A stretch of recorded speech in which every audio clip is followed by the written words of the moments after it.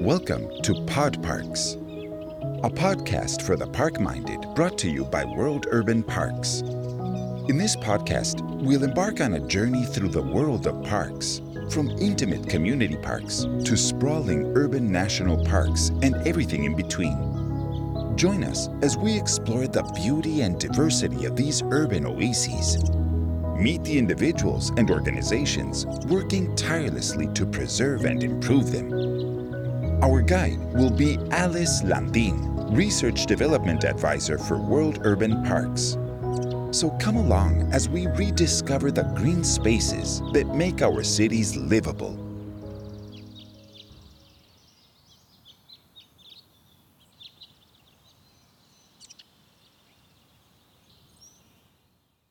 Welcome back to another episode of Pod Parks. Today we're going to be listening to a segment of the conference Building Communities Where All Life Can Thrive by Dror Benshetrit. Dror was one of the many brilliant keynote speakers at the World Urban Parks Congress 2022 that was held last November in Monterrey, Mexico. So we're going to be sharing segments of the Congress every 5 episodes. And by being a member of World Urban Parks, you're going to have access to the full keynote speeches along with their slides and other material, all in the member platform. You can join today by going to worldurbanparks.org. So without further ado, here is Dror Benshetrit. Please take note of anything that you might find interesting so that we can talk about it at the very end of this episode.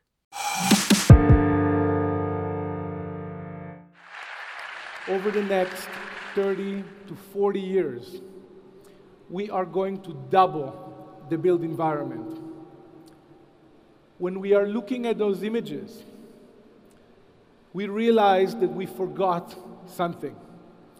We forgot something extremely important. We forgot that we are part of nature and that we need nature for our well-being. So we simply cannot continue to build like this anymore. We cannot continue to expand our cities in the same way that we have so far. Obviously, sprawl is not the solution. So we need a massive change. What does a massive change actually means? Those are the numbers that changed my life.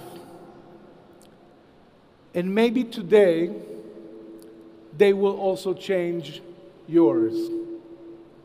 About 5 years ago, I realized that we have to stop building cities like this and hopefully start building cities like that. Over the last 20 years, I've had my own design practice in New York City, working on various projects in various scales. We've broke the record of the most expensive residential ever sold in the UAE. We've created the first underground cruise ship terminal in Istanbul. We've worked on projects for different product brands such as Tumi, Guggenheim, America's Cup, Louis Vuitton, Bentley. Even Rihanna used our product, which is now part of the permanent collection of the Metropolitan. We've done a lot of projects that are inspired by nature and incorporating nature, art installations, various types of experimentation. Some of them are built, some of them are not. And the incorporation of nature has always been an interesting part for me. It's always been interesting for me to incorporate into our environment natural places. But then I stopped and I decided to focus on this movement that I'm going to share with you today. Supernature was born when I realized that we simply have to change the way that we think about the future of urbanism. So, as I mentioned, I've been inspired by nature all my career, and at some point I start to realize a pattern. I start to realize a pattern that was repeating itself absolutely everywhere. And I was wondering, why is everything in nature is organized in cell formation? When you look at it under the microscope or when you look at it under the telescope, you find the same exact pattern, which is not random at all. And then I started to realize that the cell formation have tremendous benefits. Benefits of strength, benefits of aggregation, benefits of proximity to other cells. But when we look at the built environment over the last 1,500 years, we've been building in boxes. It's been the most efficient way to build, but that's not true anymore. So we started questioning, what would happen if we start organizing cities like cell formation? What would happen if we are actually starting to think of the way that we plan cities the way that nature does? So we put together an amazing team of specialists from various fields, and we discovered something that changed my life. We realized that we can maintain the same amount of built area, but reduce the amount of infrastructure required, the amount of road and road infrastructure by more than 50%. In exchange, we can bring more than a quarter of the land to be a natural area. That's massive, because that basically means that everybody lives in a park. That means that everybody have a park in the center of their own community. But it also means a lot of other things. So here is the same example, the same exact comparison, just shown in 3D. Those are 20 blocks of Manhattan.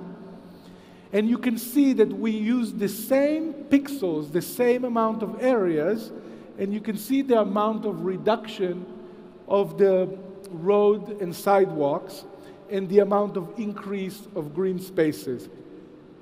Obviously, we can also do that if we have an existing infrastructure. It's slightly different, the numbers are different, but over the last several years we've been studying what is the most optimal type of cell formation, and we realized that there are a lot of different scenarios that are based on a lot of different parameters. So we realized that we need to create some sort of logic that takes into consideration not just the climate, the specificity of the terrain, the specificity of water flow, and many, many, many other factors. So we've been developing this type of methodology that allows us to understand various types of density, various types of conditions that are actually allowing us to understand what is the optimal type of planning for that particular place. So, what does that mean to design like nature does? It's not just about self-formation.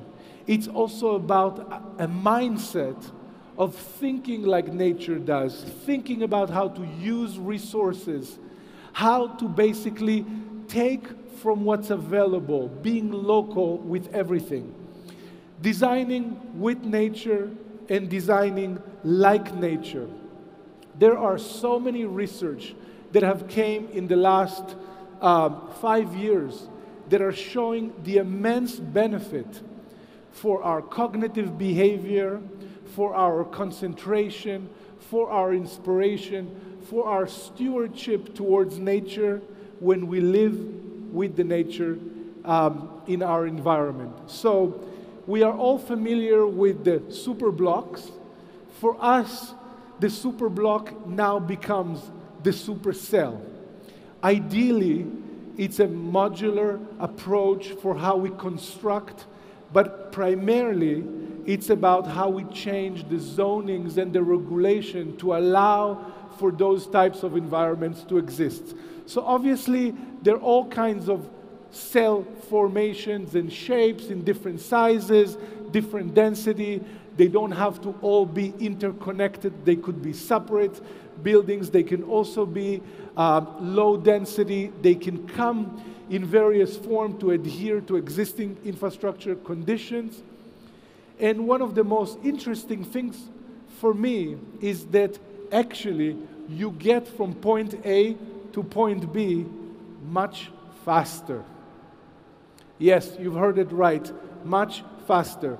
We simply don't have any more four ways intersection. So we don't have typical 16 points of collision. We only have 3 points of potential collision, which basically means that if we look at that in aggregation, we start to realize how much easier it is to navigate through the built environment by basically creating circular patterns and circular logic to the aggregations of the environments that we can create. So here you see the fact that we are not just moving faster from point A to point B, it's also a lot safer. We, of course, promote walkability with that approach. This is the very first time in which you are able to walk from cell to cell without being next to the road. So this is the first time that roads and sidewalk don't have to be next to each other. So you don't have to walk like cars does. You can actually move in from cell to cell, which gives you basically a higher proximity to available things in your environment. Massive improvements on construction time. I always like to use the metaphor of cooking in a round kitchen, right? Think about the idea that you don't need to walk to the fridge over there, walk over there to the stove, get your groceries from over there. Everything is all around you. Same logic with construction. You have central deployment. You can bring everything to the center, and you can basically start to organize it all around. Logistics of construction is the most challenging time of construction, essentially, regardless of whether we're using concrete or steel or prefabricated components. Massive improvements on energy. If you think of the fact that we're using 40% of our energy consumption for heating and cooling, simply by orienting all of the supercells to the direction of the average sun, we are able to reduce the consumption of energy, because we're basically able to not just rely on, three-dimensional surfaces. We have basically this staggering logic from every side. Massive improvement in flood, simply because we have a lot more soil in our environment. Massive improvements in noise. Yesterday, we went to this Congress place nearby. An amazing amount of birds were coming, and even if we were next to a massive highway, you can hear the amazing sound of birds. So obviously when we have trees and when we have soil, we invite other species than us, and both the trees and the ambient noise of birds help mask the noise of traffic. I'm going to repeat this fact. We are not just going to double the built environment, we're actually going to double the land coverage of cities. The land coverage of cities, that basically means that if you look at the amount of space the city takes today, in the next 20 to 30 years, we're going to double it. So it became our responsibility to stop urban sprawl and to basically share this kind of approach with urban planners, with municipalities, to basically design in a completely different way and shift away from the Cartesian logic that we've been doing all along. I live in New York City. I see those intersections every single day. And I realize that if we are going to double the land coverage of cities, let's not do it like this. I love cities. I'm a big believer in the future of cities, the serendipity of cities, the opportunities that cities provide, the culture that cities have, but we can't live in this concrete jungle, and two-home solution is not a world solution. So I decided to devote my life to change the way people live. And we can do that through geometry. If you think of the logic of what we call the round table discussion, why do we call it the round table discussion? We simply call it a round table because we face one another, because we're able to treat each other equally. We're able to build trust when we are sitting in a circle. Same logic if we apply that to neighborhoods. Because when we are organizing ourselves in rows, one on top of one another, one behind and one in front of one another, we behave a certain way. So, with that mindset, I want to encourage all of us to change our mindset from building sustainable future to actually building ecological future. Let's change the mindset, because sustainability is simply not enough. We have to think about the future ecology that we are a part of. So, this is a whole new design logic that enables communities to grow in support of one another. And then I was wondering why we have not done this until now. But then I also realized it took us 1,500 years to put wheels on luggages. We actually sent a person to the moon before we put wheels on luggages. So, there is another reason why we have not done this until now. Technology. If you're architects or urban planners or interacted with architects and urban planners, you know that only until 25 years ago, we used to draft by hand with rulers and pencils.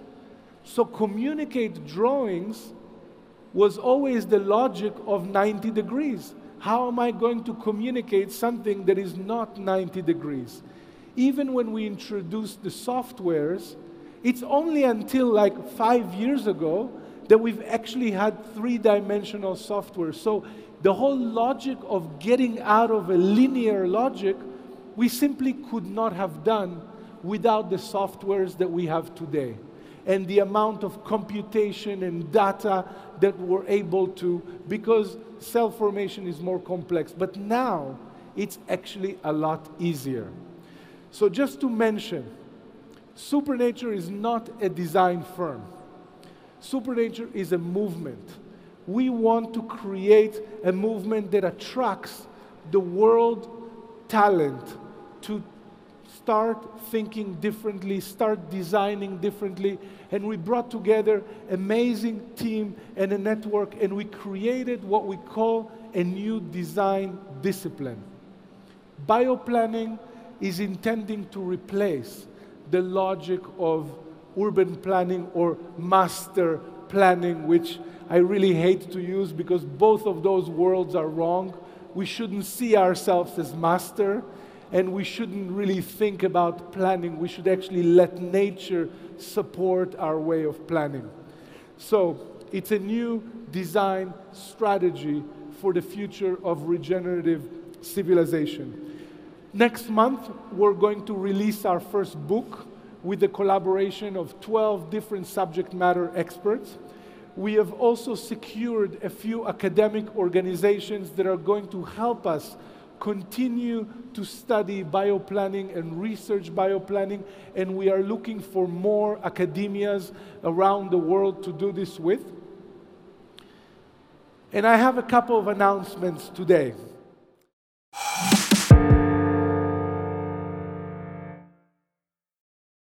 Wow, that was just fantastic. Dror has this ability to move and inspire with his designs and with his words that is just very unique.